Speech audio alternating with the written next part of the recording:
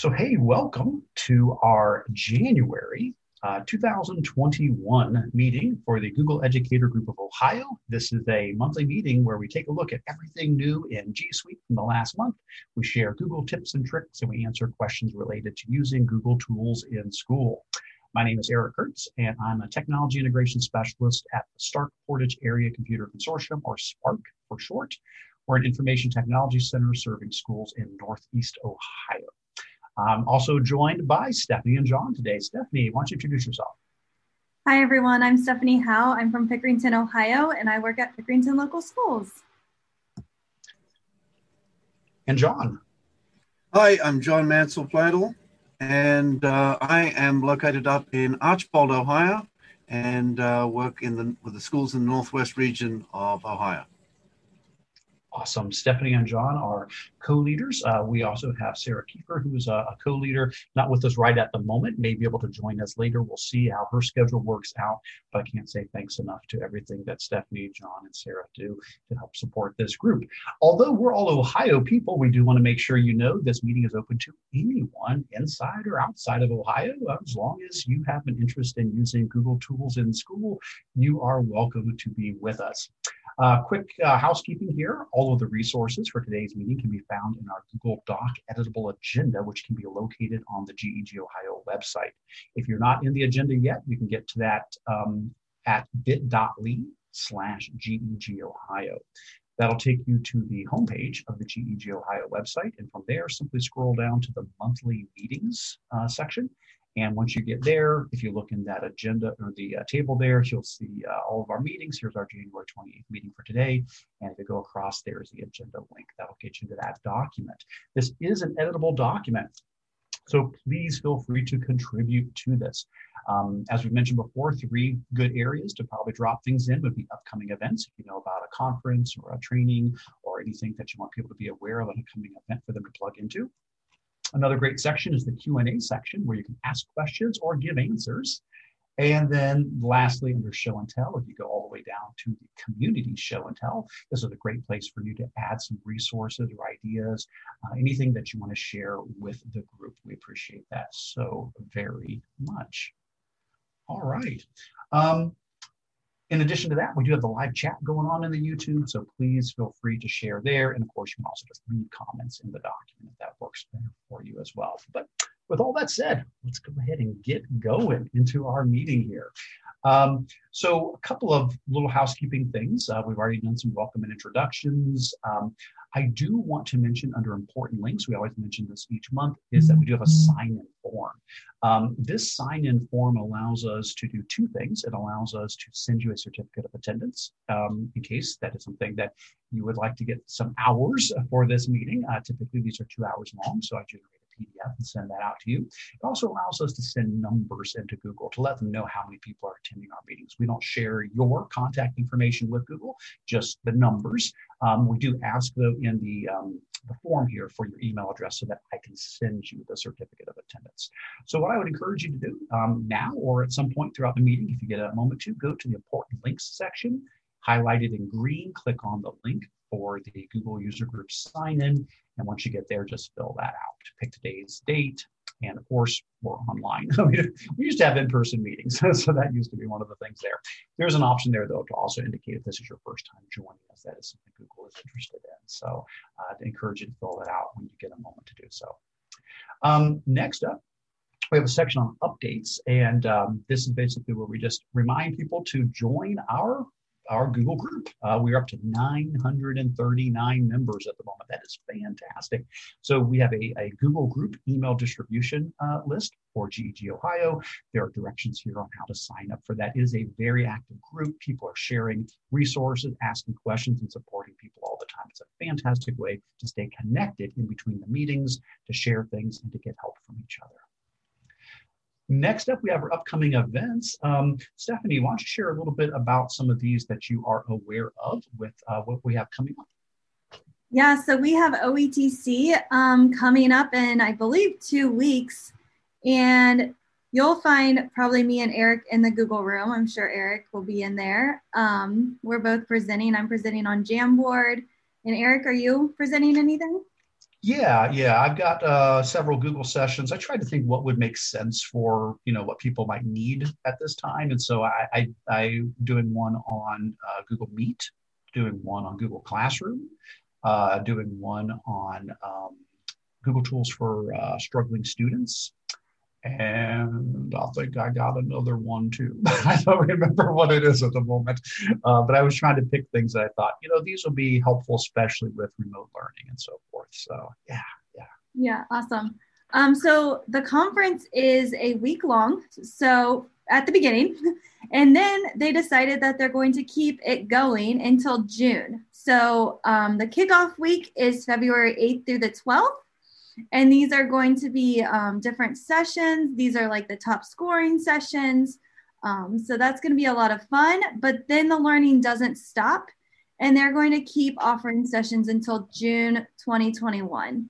And this, to sign up, it's free. So there is no cost this year. So you can just sign up and enjoy the sessions. I believe all sessions are going to be recorded, or they're going to be pre-recorded for your viewing. So make sure you do sign up to get access to all of these great sessions. And then that is fantastic, especially the fact that it's free and that it'll be going on through June. I do understand that normally if you're a presenter, you get, comped for, going to the conference. But since the conference is free this year, anybody that is presenting, I believe, is getting a discount toward next year's, hopefully, in-person conference. That's fantastic. What else do we have here, Stephanie? And then the other, there's a couple other conferences, but down at the bottom, we have Learning with Google event. So this is coming up in February as well. So Google in the summer, it was like in August, they did a session where it was like kickoff to the school year. And so they're doing a similar conference, and this is February 17th through the 18th. And I'm sure there may be some upcoming on their roadmap. Maybe, I don't know. I have not heard anything about what is going to be on their agenda, but I'm sure they will be sharing a ton of news with us. That's fantastic. And again, it's completely free.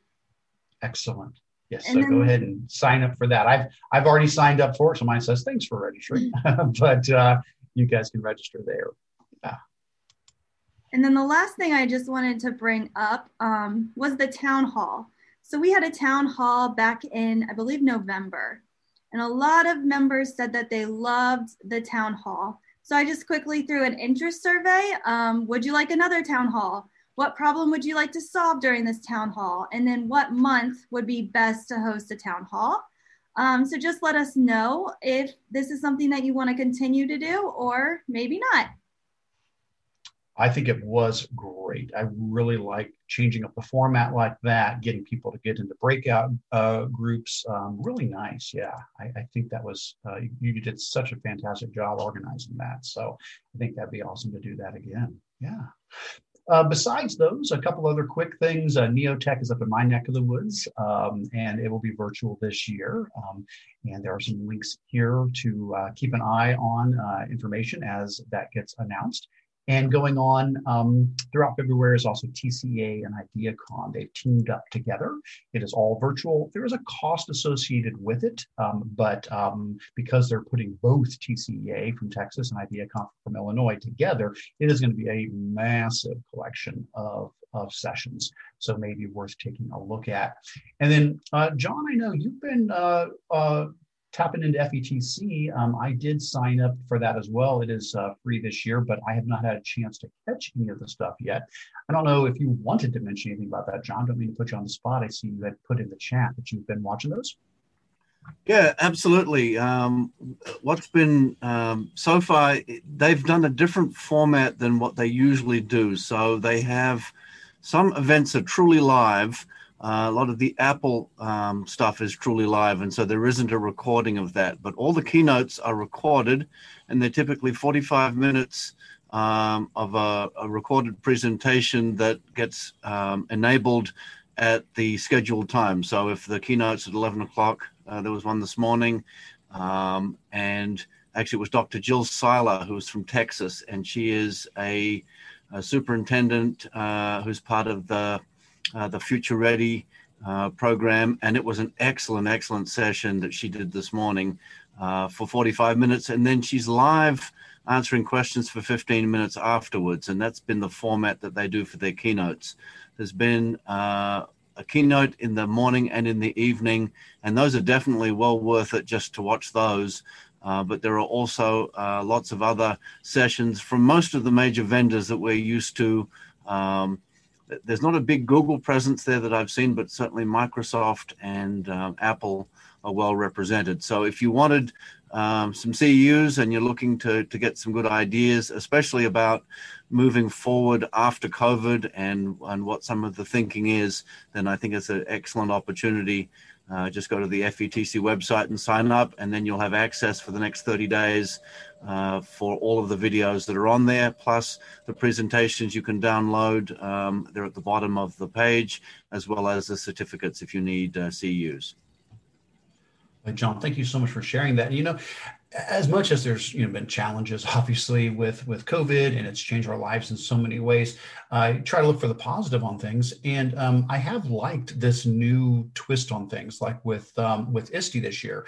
All of the sessions that got recorded are now available for like the next 6 months. And so I found myself just picking them off little by little by little. I'll, be cooking dinner and I'll, put on a session, and that's something that I would not have been able to do in the past, because it's like, okay, well, you see the ones you can, and if you don't get to see them, ISTE's over, But I'm excited about this. And I wonder if even as we move forward and do more face-to-face things, if recording sessions maybe can become the norm, even for face-to-face things, so that people can do a hybrid approach and then they can catch sessions afterwards that they missed. I've really been appreciating that. It's been nice to have that option.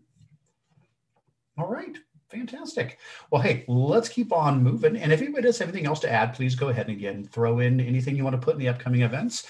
We'd love to hear about other trainings and opportunities you're aware of. So we're going to move into our What's New in Google section. Normally we do this once a month, but since December was a holiday month and not a lot happened, and we were all kind of busy with family and so forth, we did not have a meeting in December. So this is actually catching up everything from the end of November, right after our November meeting, all through December, and up through January up to today. So anything that Google has announced, we're not obviously going to go through every single one of these. Instead, we have bolded some that seem to jump out to us as some that we wanted to highlight. However, if you guys have questions or comments on any of these, please let us know. And of course, you can click on the resource links to any of these if you want to get more details on them. But usually Stephanie and I just bounce back and forth on these. John, you are certainly welcome to add your comments to this as well. Stephanie, did you want to get us started off with our first news item that we've decided to highlight? Yeah, so the first thing is Google Meets with our breakout rooms. So I don't know how many people have Enterprise and have been using the breakout room feature. I know a lot of my teachers have, but they added a couple new features back in December.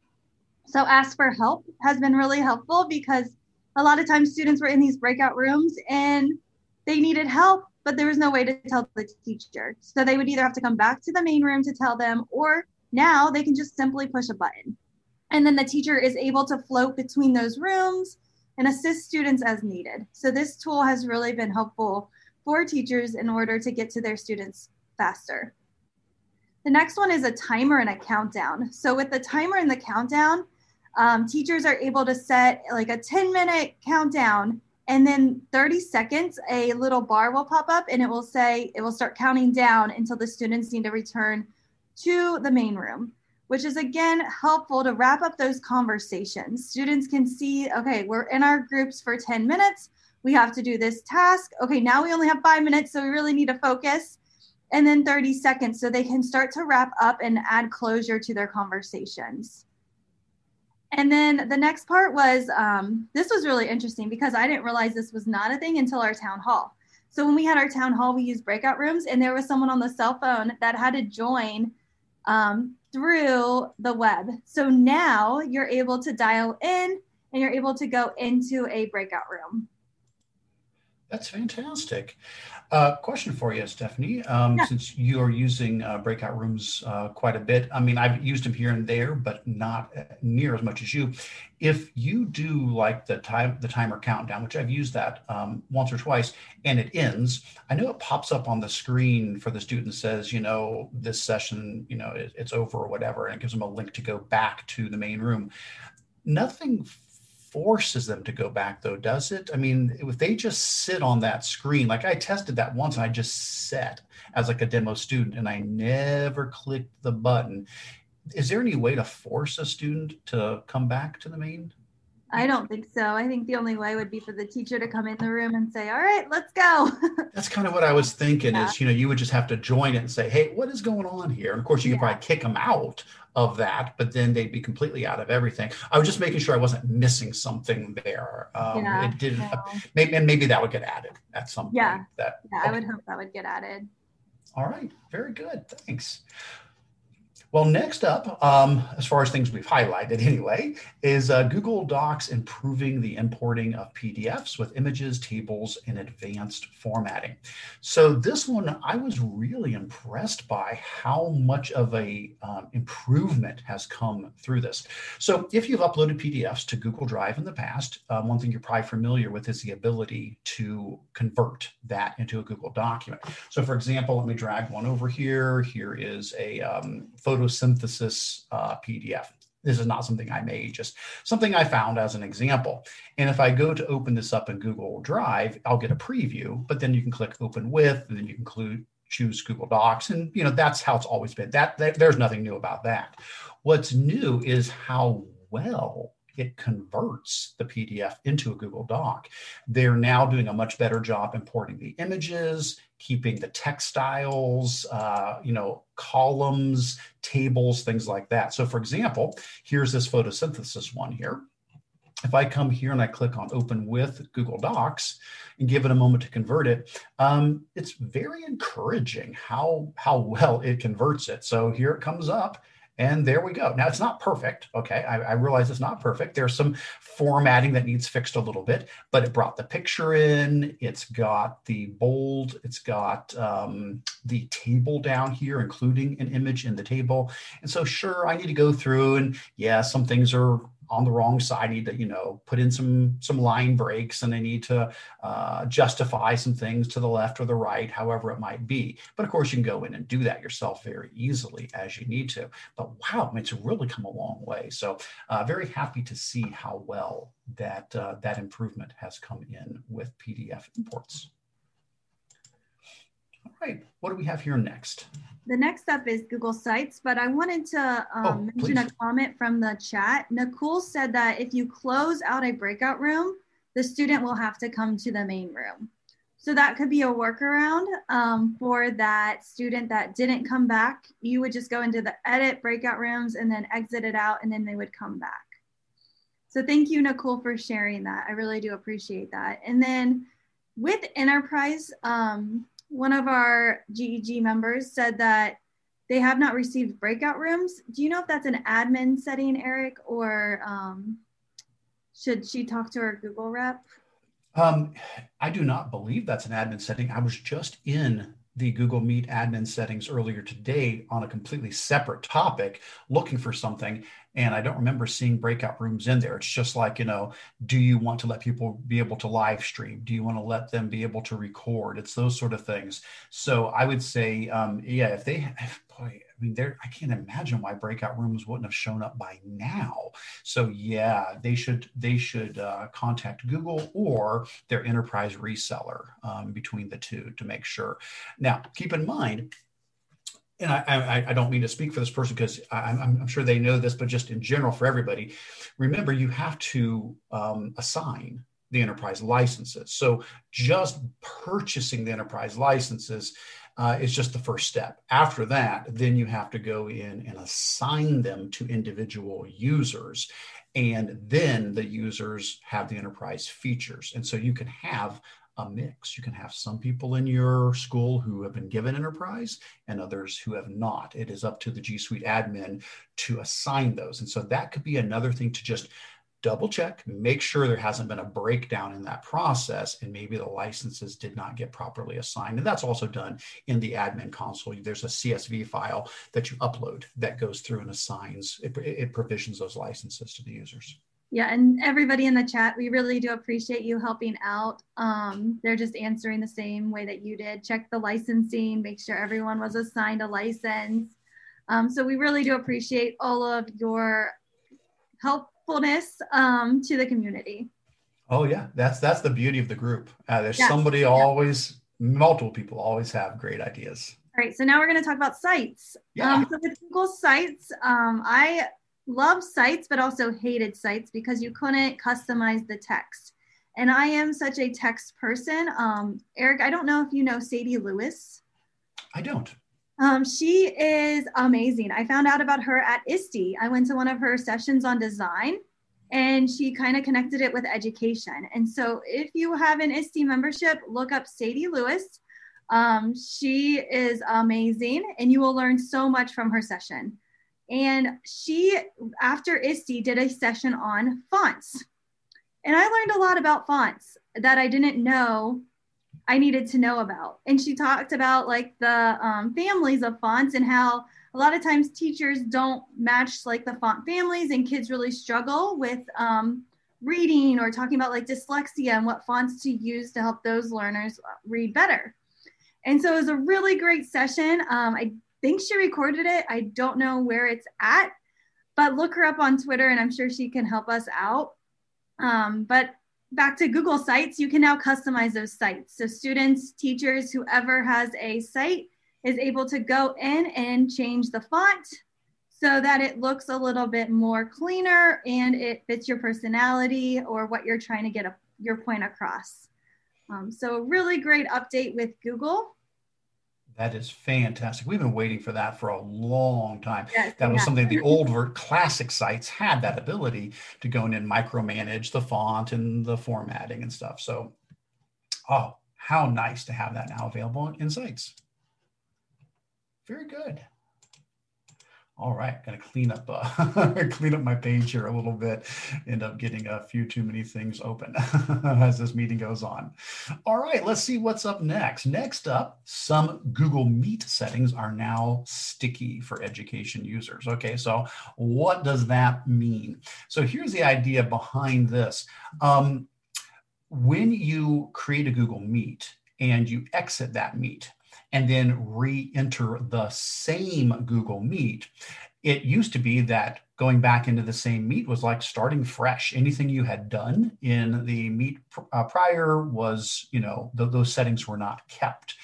Well, now, if you open up a Google Meet and you look at these, at least these three, there may be some other ones, but these three for sure have been highlighted. If you do things such as changing the quick access setting, or preventing students from sharing their screen, or preventing students from sending chat messages. And all of those are in your regular settings inside of Google Meet. If you change any of those and then you exit the Meet and then return to that same meeting, those settings will stay selected. So basically you could have a meet scheduled for later that day, and you could jump in it ahead of time, because once you have the link, you can just open it up anytime, and you could preset some of these things. Probably a big one would be like the quick access, because when quick access is turned on, then people can join your meet much easier, like people from your domain, where if instead you turn that off, then they have to ask permission to be able to join. And that can be another way to help manage people jumping into the meet without you. So, heads up, it does look like they've updated. Oh, they were just saying that the rollout was getting pushed back a little bit, but I think we're well past that now. So that may help you with some of your Google Meet sessions to manage those ahead of time before the students get into them. All right. Oh, this is a great one. What's this next one here, Stephanie? Oops, I think you're muted. Good. I'm muted. Yep. Okay, so on this one, we're going to be looking into Google Docs and adding different watermarks, images behind text, and mixed portrait and landscape pages. Yeah, this is really exciting. And I don't know if this is rolled out entirely yet. Do you know, Stephanie? I think the mixed portrait and landscape has, but I don't think the image ones have yet. Yeah, Are I you aware? don't think the image ones have, but I'm not for sure. I haven't gotten those ones yet. Yeah. But what you can see here is, oh, there we go. It's getting bigger. So you can see how you're able to change it to the different landscape sizes pretty quickly. And again, less clicks, it's faster, less work you have to do on your end. And again, it's just a right click and then you can just change it from landscape to portrait. And what's awesome is how it's mixed, where, yeah, in the past, it was like one or the other for the whole document. And now we can have a break in there where part of the document is, for example, portrait, and then part of the document we switch over to landscape. So that I know we have never had in the past, where I think Word has done that forever, right? I mean, you've been able to add those section breaks and have, a landscape page mixed in with the portrait pages. And now we have that inside of Google Docs. What I was really excited about, though, and I don't know that you're right, I think you're right. I don't think it has shown up yet either. And that is the idea of some of the changes to images. What do we know about that? Looks like we're getting the option for watermarks, which we've never had. And also, so that's going to be really interesting. Putting images behind text. We've never had that option, have we? Yeah, and I like the one that you were on with the G, so you can see the Google. Yeah. Like how it's right behind your text. So you can still read it and it has that image behind text and the watermarks. So this is really neat because that means we're moving Google Docs a lot closer to what we do in Google Slides and Google Drawings. Because I know sometimes we're going to say, oh, I want to do a project. I want to do a brochure. I want to do a newsletter. I want to do and I'm just getting frustrated in Google Docs. So I jump over to Google Slides or Drawings and I change the size to fit the page, because Slides and Drawings let you layer things, let you order things. So you can push an image behind a text. We've never been able to do that in Docs. And it seems like, silly that we can't, because Word can do that. Looks like, though, when this option comes, it could really open up some nice desktop publishing options for Docs that we've deferred off to Google Slides in the past. And I think it's going to be hard for me to transfer back to Docs, because I so often just go to Slides and change the layout of it and then add my text, because I love the text boxes of how I can put them. You don't have that yet, do we? Right. So we still need text boxes. Yeah. I don't know if I'll be switching. Yeah. But hey, we're making small steps. It out there. Yeah, somebody. We're making small steps toward it. And so I'm really glad to see that. It's bringing Google Docs more on par with what we've been able to do in Word for a long time. Well, that's going again. I haven't seen that yet either. I think that one is still rolling out, but the mixed layouts, I have seen that option to be able to do that. All right, up next, this is not a big thing. It's really just a heads up so you can maybe let people know so they don't get confused. It caught me the other day, and that is when you go to open up a file, an attachment that has been sent in Gmail, that has now been streamlined.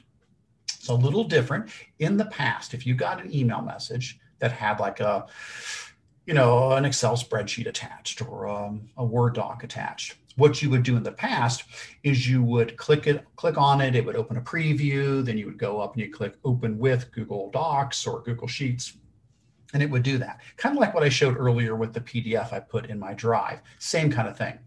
Well, now if you get an email with a file attached, it doesn't work like that anymore. So instead of clicking on it and getting the preview, and from the preview saying I want to open it with Docs or Sheets or Slides, if you hover above the attachment in the email, there'll be a pencil icon there now. And when you click on that, then it will go ahead and open that up for you.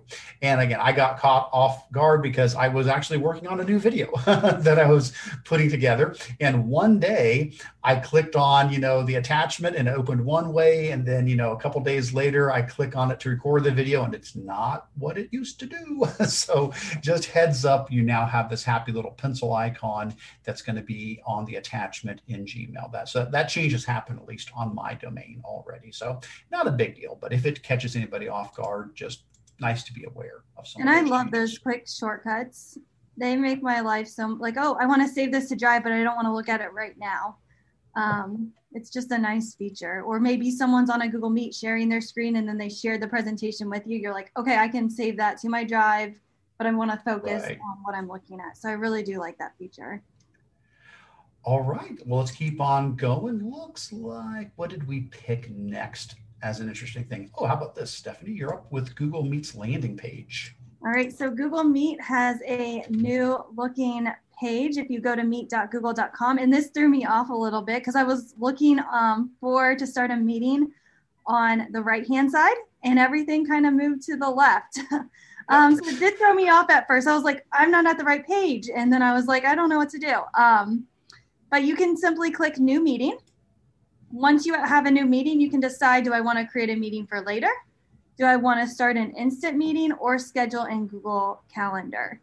Also, that nickname box, I thought you would click that drop down because it was green, but you just enter it right there. So one of my teachers, he uses the nicknames for his meets, and I was like, where do I type it in at? So it's right there. It's just that white box. So just a quick way to start a video conference. I think that's really nice because we've had these options before, but having them all in one place makes a lot of sense because I know when it came to say like, oh, I want to create a meeting for later, people felt like, well, how do I do that? Well, we'd say, well, just go to Google Meet and just start a meeting, take note of the link, and then just close out the meeting and the link's good. And that's just not that intuitive, and by having it actually say, I just want the link for later, versus I want to start it right now versus I want to put it on my calendar.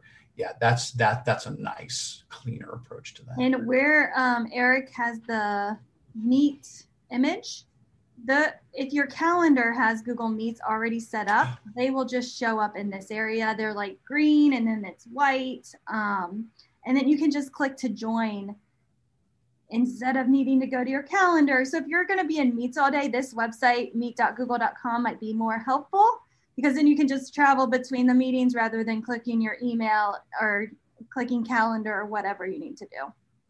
Thanks for mentioning that. That's a really good point. Awesome. All right, let's see. What do we have next? Doodle for Google is back. So each year, Google has their competition where students can create a Google Doodle. And this year, the theme is I am strong because. If you head out to the blog post here, you can get a link over to the Doodle for Google contest site. And from there, then you can get all of the details on the prizes and the judges and all of the FAQs are listed there. It looks like this runs through February 26th. So still about a month to get submissions in. And this is open to, I believe, all K-12 students. And they do break it down, I believe, by age range as well for the prizes that are awarded. So just heads up, get that on your radar if you want your kids to plug into the Doodle for Google contest this year. All right, what's up next here? So new tools for troubleshoot network and performance issues in Google Meet. So I know a lot of our students have been having issues with Google Meet. I believe it was down a couple of weeks ago, and we definitely felt that hit.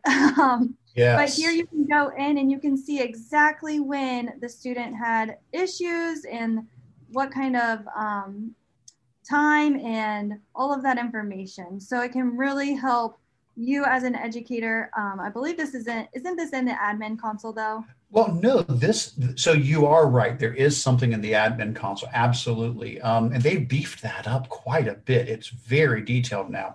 This one is actually right in your settings. So when you're in a Google Meet, if you go down to your settings button and the little three dots and you go up into your settings, you can now open this up while you're in the meeting. And it's kind of an idea like, let's say you're hearing a lot of people are struggling. There's some problems with Google Meet. We can now direct our students or our staff, say, hey, why don't you open up the troubleshooting section in your settings and tell me, does it look like, you're having a particular problem with your computer versus your connection. So like for the computer, it'll show you how much your CPU usage is going. So like maybe the student is in the meet, but they're also playing a game at the same time, and it's throttling their CPU, and maybe that's the problem. But this can show over the course of time how much their processor is being used, and then it also can show their connection delay to see if they're doing good or if there's been a big spike in their delay for connecting.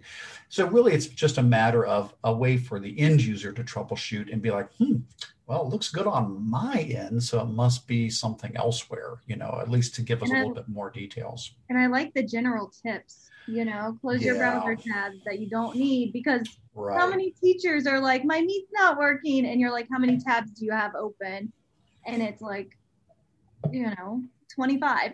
I think I've seen maybe more. Exactly. It's really helpful to like have those tips that are there for them to like go closer, to your Wi-Fi, stop playing games. Yeah.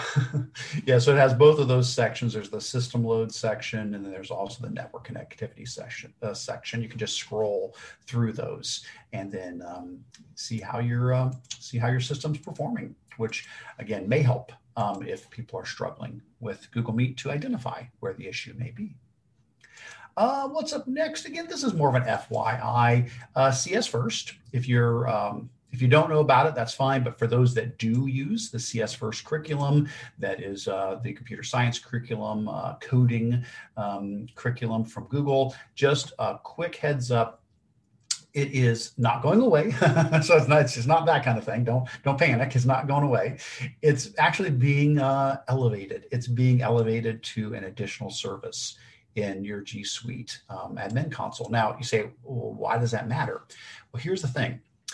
Once something is in the admin console, there's always the possibility it may be turned off or on, because there's a switch for everything in your admin console. And some folks have the admin console set so that any new additional services by default are turned off. So it's not like, oh, I didn't know Google released this new thing and my students are using it and we didn't want them to. And so in your admin console, so I'll just head over to my admin console here real quick. If I go into my admin console here and we go into our additional services, you'll see what I mean by that. So we'll go to our apps and we'll go to our additional services, and there's 55 services at the moment, and each one of these can be turned on or off. And so CS First, you can see, is now in there, and look at that. It's turned off. So because they finally just added it in there. It wasn't in there the other day when I was checking on it, but that's the point. Now that it's in there, people who've been using it all of a sudden are going to be like, hey, I can't use CS First anymore. Why can't I use it? Well, it's because it went from a generic Google service to an approved additional service. So now I would need to come in here and say, I want to turn this on for everybody. And then after I turn it on, then, and it may take it a little bit, but once I've got that turned on, now everybody would be able to use it. So more than anything, I just didn't want somebody who's really relying on CS First to, as of February 16th, be like, wait, we can't use it anymore, and just not know why. So just wanted to give you guys that heads up there for you. All right, good stuff. And I think this is it. I think we're down to our last one here. So what do we have here, Stephanie? Yeah, this last one just came out yesterday. I think it's the new Workspace blog post. So what you're going to be able to do, if in the admin console they turn this on, you'll be able to set custom backgrounds. And I feel like this would have been really nice. We've been doing virtual spelling bees.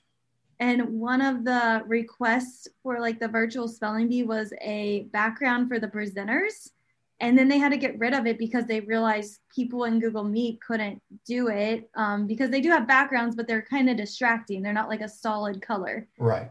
So this would have been really nice for our judges to have that background so they kind of stick out, and the students are able to know who is judging them during the competition. So I'm really excited about this. And it looks like you could set it up by OU. Yep. So maybe you want your teachers to have it, but not your students. I think that's the real key to having this roll out, because up until now, correct me if I'm wrong, but as an education user, we've not had the ability to do custom backgrounds. We could use the ones that were provided, but they didn't want to allow custom images because, well, what if a student puts an image behind them that's not appropriate? And so we've never had that option for the custom images. But now, once this setting rolls out, and yes, you're right, it is by organizational unit. You could go in and say, no, students cannot select custom images, but the staff OU can.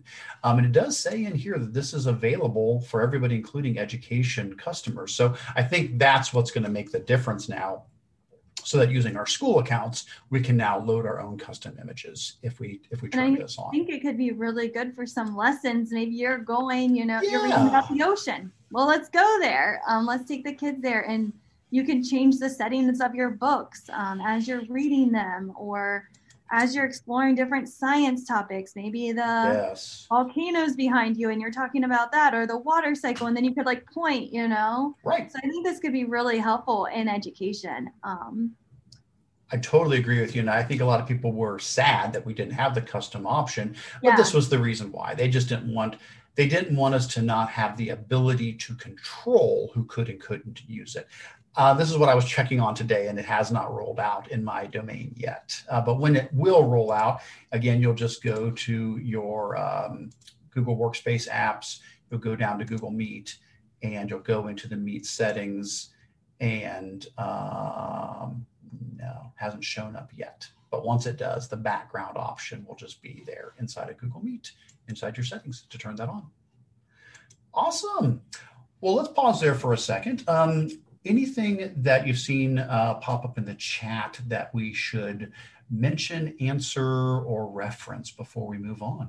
There were a couple of questions about the breakout rooms that popped up later.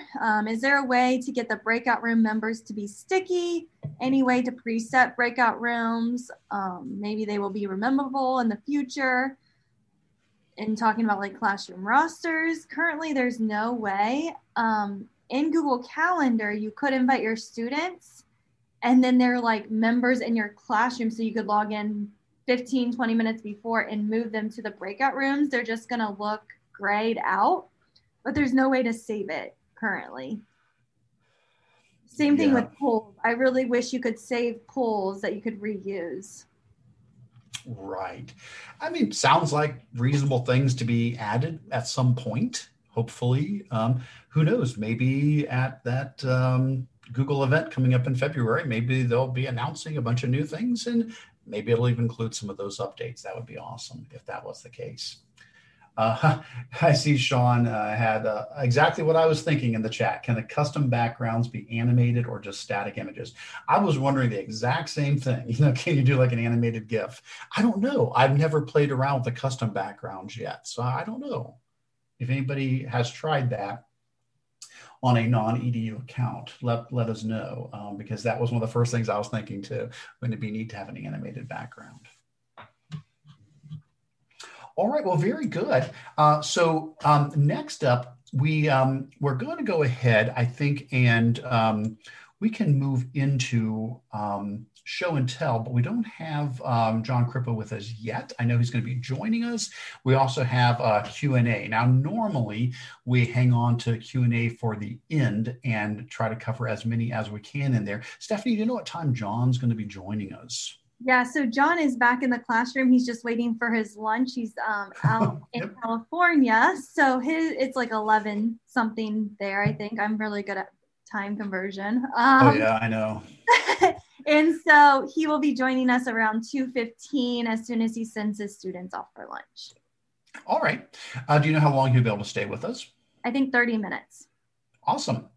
Well, let's go ahead then, and why don't we run through some of our show and tell stuff here that we've got, and if we get through all of that before John gets here, then we can start picking off a couple Q&As, and then after he is done, then whatever Q&As we didn't get to, we'll circle back around to. How's that sound? Sounds good. All right. So with Show and Tell, we absolutely want to encourage you guys to share your resources as well. This is a section where we share neat extensions or blog posts or ideas, things that we've come across. I've got a section here, and so does Stephanie, but then we've got the community section here as well. And we encourage you guys to put any resources in there that you would like to share, and we'll try to highlight those as well as we go. So in my Show and Tell, I am not going to go through all of these. Mostly these are just cool things I came across throughout the month, and I would encourage you to click on these links and check some of these out. A couple of things I will mention though. First of all, I do have some blog posts that have come out since our last meeting, since that was back in November when we had our last meeting. And these include several new videos that I put out. Most recently, the two I just did this week were on attendance templates. Now, you probably know that in the enterprise version of Google Meet, it does include attendance tracking. So if you have a Google Meet in the enterprise version with 5 or more people, when the meeting is over, you will get an email that has a CSV, comma separated values file attached, listing who attended the meeting. That's very nice, but it's just for that one meeting. You know, if you meet with the students day after day after day after day after day, you basically get a separate spreadsheet for every single meeting. So it's really not tracking it. And so what I've done here is I went ahead and I put together a video that explains this. You can check it out, but I put together a template. And basically, so this is for the enterprise people. I have a separate one for the non-enterprise. Basically what happens is you will get that email message that has your attendance report, and you will simply copy what's in that email message. It's the attendees and it's how long they were in there, but it doesn't include the date. It's just, well, the date's up in the, the title, but you'll copy whoever was in there, and you'll paste them into this template that I've created here. And you'll just keep pasting them and pasting them and pasting them, so that over time you've got, all of your different days. So the 19th, the 20th, the 21st, the 22nd. So you'll paste them in and just add the date for that. Now you say, well, Eric, okay, so what's the big deal? Well, that's tab 1 of the spreadsheet. Tab 2 of the spreadsheet is a pivot table. And that pivot table grabs that date and it grabs the students and it summarizes them. So you'll see every date of the year and all the students, and then whether they were attending or not, and then totals for the dates and totals for the students. So as you get those emails, you can just copy and paste them right into this template, and the pivot table will do all the work for you. Now, if you say, oh, we don't have enterprise, no problem at all. If you're not an enterprise user, I have the second link here, which is for non-enterprise folks. And it's basically the same idea. It's just that what you need to do is you need to collect the attendance from the students and then likewise have it go into a pivot table. So for this one, what I've done is I've created both a form and a spreadsheet. And so if you click on the link here, it'll make a copy of the spreadsheet and the form at the same time. It'll copy both of them for you. And basically the form is like crazy simple. All it is a little box to check that you're present, but the settings are set to automatically collect the students' email addresses. So basically what you do is you grab a copy of this form and you click on the little preview button to get the link, and you just make that link available to the students. So it could be in the chat, it could be in the calendar event, it could be in Google Classroom. You could just have it as a material in there. So we always know, hey guys, every time we have a class, don't forget, have you clicked the link to take attendance for yourself? Well, the point is, as the students do that, because it's automatically grabbing their email address, it just fills up that form for you. So it grabs the timestamp, it grabs their email address.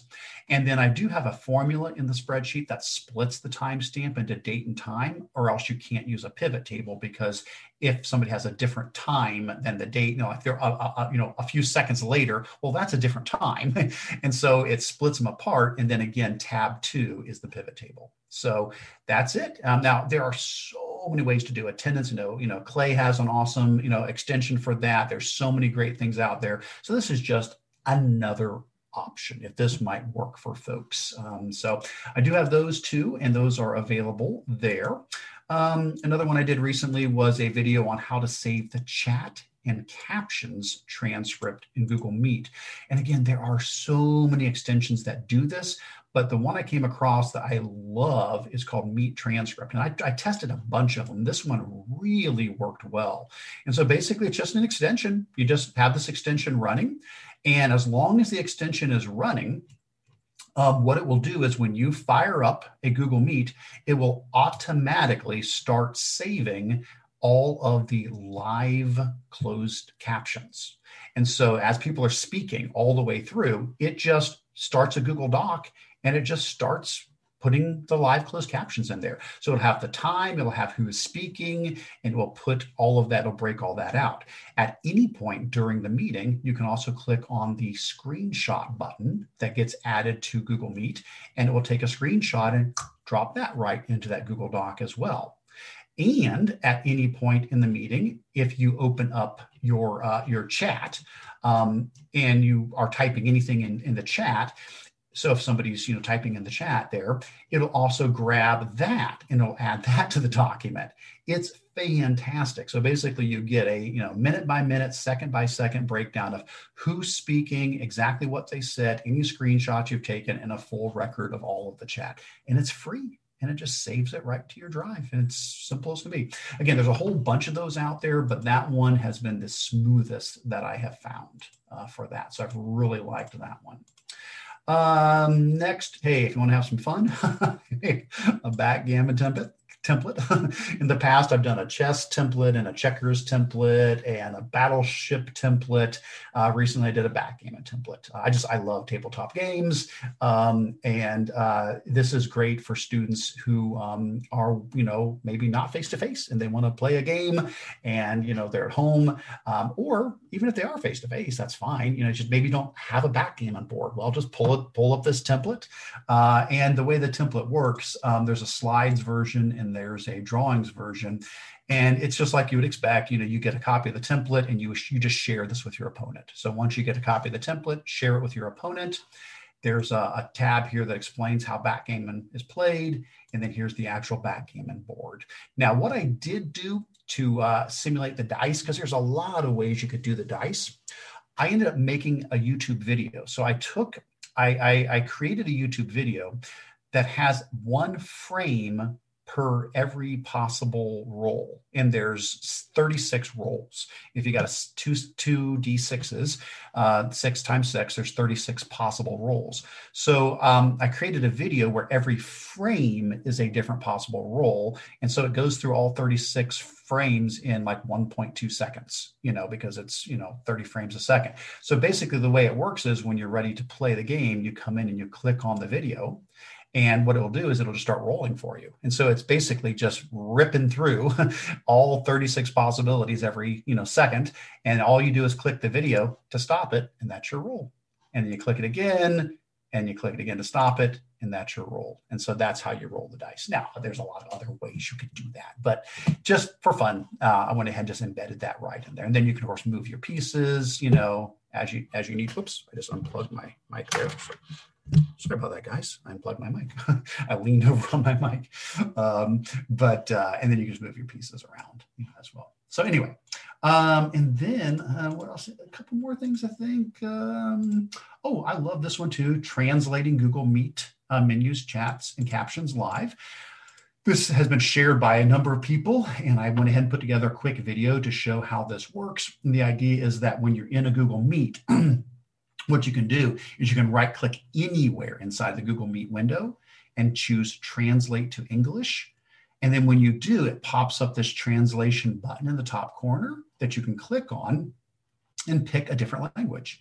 And so if I said, I want to switch this to Spanish or whatever. So what I could do is make that switch inside of Google Meet, and now everything translates. The menus translate, and the chats translate. When somebody types in a message and they hit enter, it translates it inside of the chat.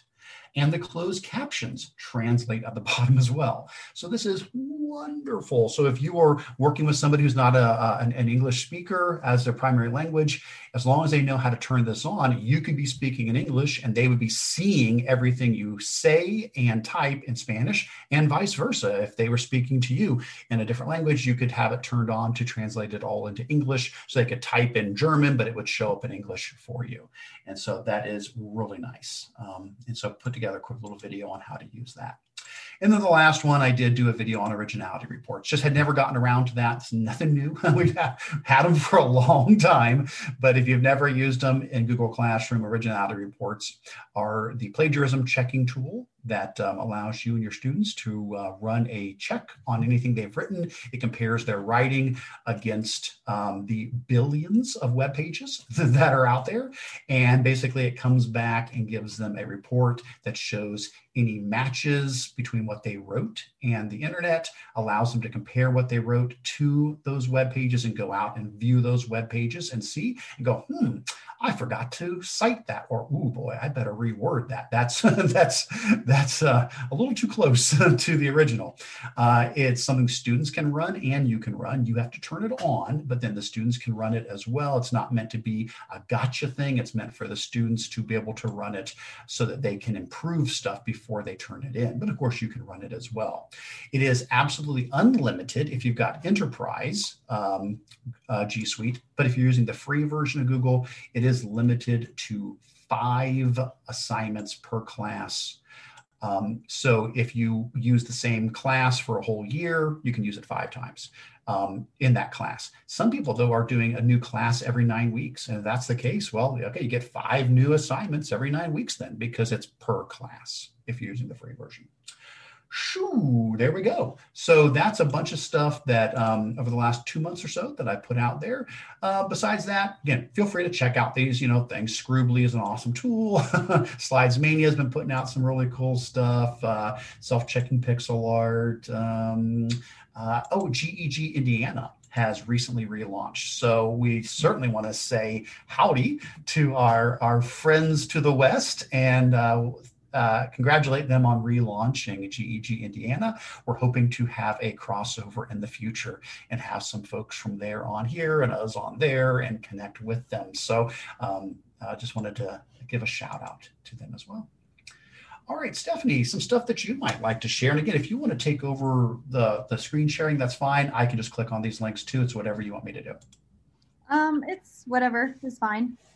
But I really wanted to talk about GEG Indiana because it is an awesome group that is about to launch. I'm so excited about their group. And you are allowed to join other GEGs. You don't just have to stick with us at Ohio. We love you guys, but you're allowed to be in multiple groups. And that's what's awesome about GEGs. And so I encourage you to join other groups. I know I do. So feel free to do that. Also, if you are in another state, or you want to get more involved in a GEG, just let us know. There's a couple states that would love to have a GEG, and I know there's so many people from out of state that watch Ohio's GEGs. So just reach out and let us know, and we can connect you with May and do whatever we need to do, because GEGs are a great place to build community. Absolutely. All right, so I'll go ahead and share, Eric. Yeah, please do. I can stop my share. Okay.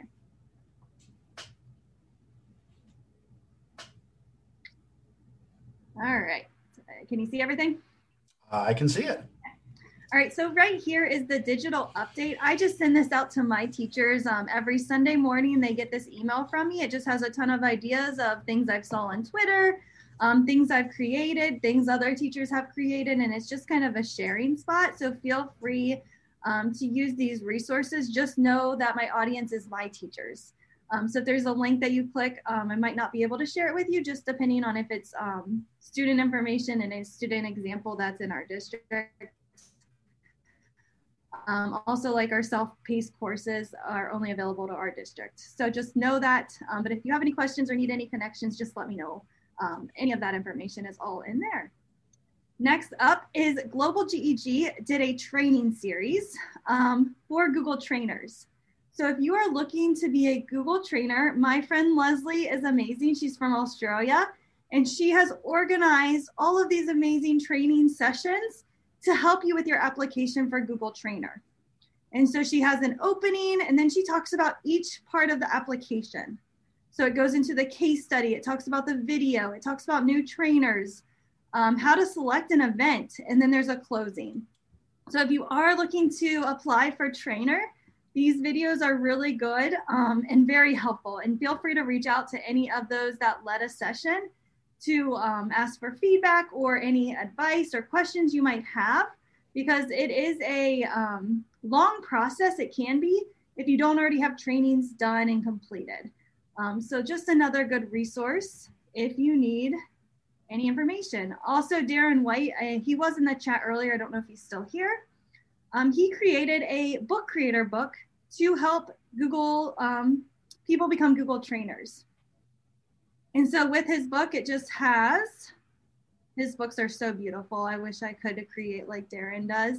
Right here, he talks about like level 1, level 2. He talks about like what your first training could be like. He gives tips and tricks in this book.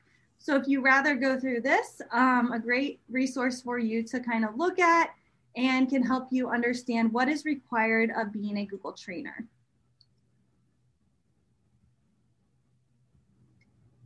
Then there's also this Google site right here that Leslie created. And it has all of those training resources. And if you want to join the cohort and attend live, you'll just click this link right here, and you can sign up using this Google form. And every single meet that she does is a Google Meet, so you can collaborate and ask questions. So here's the Google form if you are interested in trying to get this certification. The next big thing is the coaching certificate, which is brand new. So being a Google coach, it has honestly been really good for my career. I've learned a lot about the coaching cycle. I've learned how to relate with teachers. And Becky, she does a Google Coach cohort to help and build those communities for people that are coaches, because there isn't a whole lot of support. Usually if you're the coach, there's only a couple of you in your district or you're alone. And so she's created this amazing community. They have a chat on Google Chat. They also meet up once a month. So during these meets, they talk about different coaching strategies. They go through different sessions. Susanna was there and she talks about Connect Hub and was able to explain how she tracks her teachers and how she kind of uses that stuff. There's also a book study going on. So if you are a coach in your district, this is a great resource for you. Pickerington, our school district did a Smackdown. So if you want to watch any of those 3 Smackdowns, they were 5-minute sessions each. I just linked them here if anyone was interested in reviewing and getting some ideas. Those are available as well. And then these are kind of fun. I had a teacher share this with me. So we all know about Bernie and his sitting. And so she created a whole lesson plan over Bernie sits. So her students are EL, and what she did is she took the pictures and the students had to take Bernie and place them in different places and then write about where he was sitting. So it could be a really fun, here's like one of our school buildings and there's Bernie sitting in our school. So just a really fun activity to engage students, and it was really relevant to what was going on in the world. And these pictures have just been cracking me up. So just a really fun lesson that she did with her students.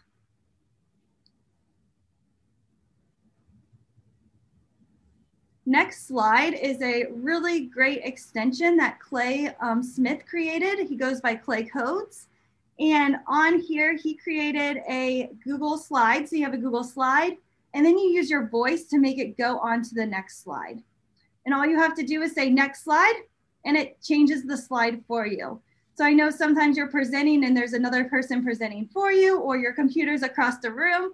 All you have to do is use your voice and say next slide or whatever the keyword is, and the slide will move ahead with your voice. So it could be really good for adaptive learning for students that might struggle with clicking or needing to move along, or if you're across the room.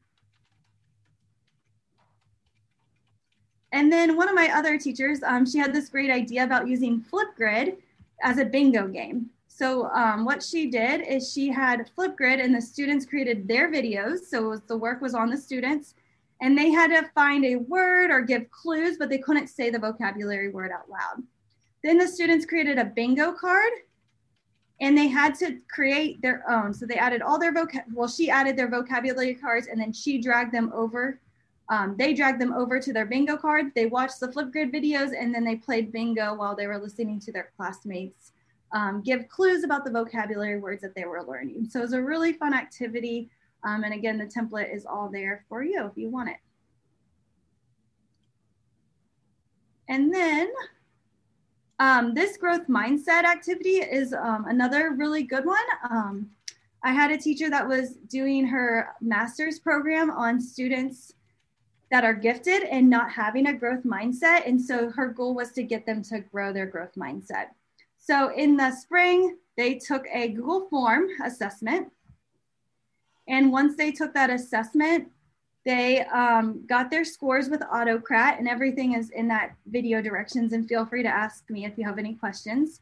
So they did this Google form, they answered all the growth mindset questions. And then once they did that, my friend Luis created this awesome Google sheet with tons of formulas, and it was able to pull out students' growth mindset scores to them. So then they saw it in the fall, and they might have had like a fixed mindset. So here's the scoring thing. And you can see all of the different scores that we did. And then there's a drop down where your students would pull up. And you can see here, my mindset is fixed with some growth. And so then I would retake this in 6 weeks after doing some growth mindset activities. And hopefully my mindset goes up, my number goes up is the goal. And so the students really enjoyed seeing their mindset actually going up. And it was interesting to tell them like, your mind can grow. So it was a really fun activity for them. And then the last thing I wanted to talk about, I'm still working on this, so I will create a video in the upcoming weeks if it works. But it seemed to work when I tested it out, is we're trying to get students to track their data. So we're really pushing for personalized learning in our district, and it's going really well. So I had a teacher and she goes, I really want to keep making it even more personalized. So we use this iReady, and students are going to look at their own report of where they're struggling, what domains they need more assistance in, and starting to take ownership of their learning. And so I set up this Google form, and I put the Google form in here. Again, this is kind of today's project, and I wanted to share it because I'm so excited about it, but I will create more resources and organize it a little bit better for you. But here you use DocAppender. So DocAppender is an extension, and what you're going to do is you just click it, and then you're able to pull your students in a folder that has all of their Google documents. So this is the end product. So Kurt Householder is one of our coaches in our district, and I can see how Kurt has been doing on all of these different assessments. And then he can go in and he could add comments. He can share this with his parents. And then I could also make comments as the teacher. So really fun way to see like, how is Kurt doing over a period of time? And then as a teacher, I have the whole spreadsheet so I can filter all of these reports. So we created this template first, and all I did was add this cute Canva graphic. And then I just changed the font, and that was it. So it's like a blank document. What we did second was we uploaded the blank document to Google Classroom, sent it out to every student gets a copy. And then I went into Google Classroom and grabbed that folder that it creates for all assessments. And then I was able to set up DocAppender. So it's grabbing that You Do You math. And then I'm able to pull all of the names in, and Kurt's the only student in that class. And so his name, all of your students' names will pop up here. And then Kurt's able to do his Google form, and he can pick his name, how he's doing on his assessments.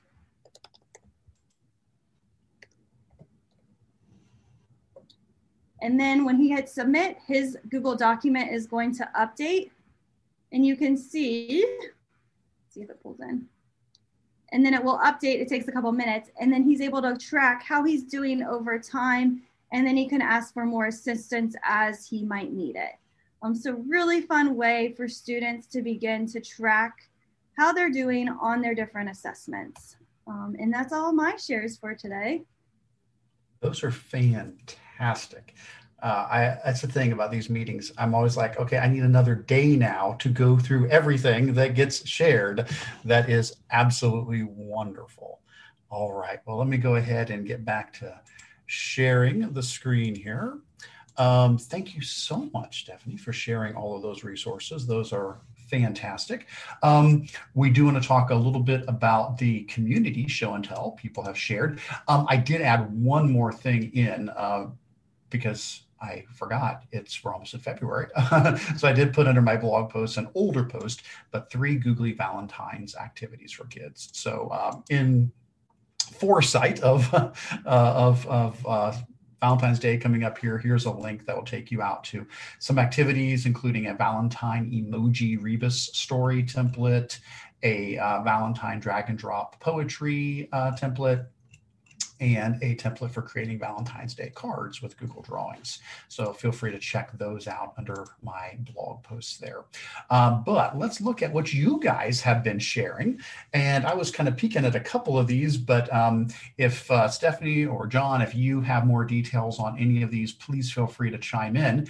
The first one here says my fave new extension. And I went ahead and clicked on this, and I've got to admit, this looks really neat. So this is an extension for Google Slides called Full Screen Interactive Google Slides. Now, what it does is, if you want to run a Google slideshow, but not have it be presented, you want it to be interactive, meaning you want to drag the money around or build the snowman, you know what I mean? You want to move things around. Well, you have to leave it in edit mode, which edit mode has, of course, the thumbnails down the, down the left-hand side.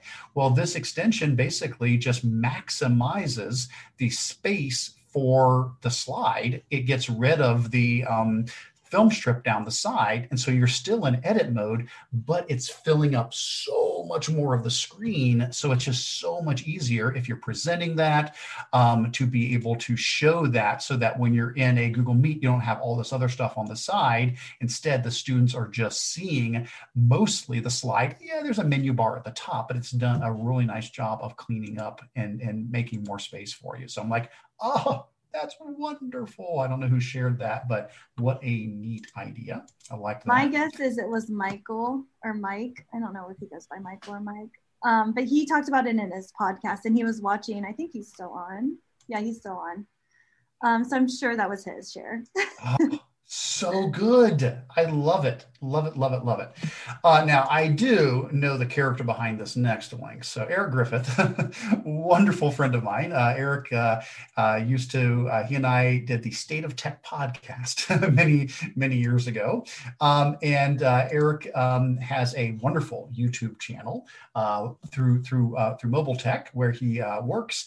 And these are his help videos. And so you can see he's got help videos on Google Classroom teacher tips, Google admin tips, distance learning information. And Eric is a wonderful guy. First of all, so knowledgeable, such a great job explaining things, and a great sense of humor. So, if you want to get, some good information, and I guarantee you're going to have a chuckle at some point during the videos as well, definitely check out Eric's YouTube channel through Mobile Tech Services and the awesome help videos that he provides there. So thanks for sharing that, Eric.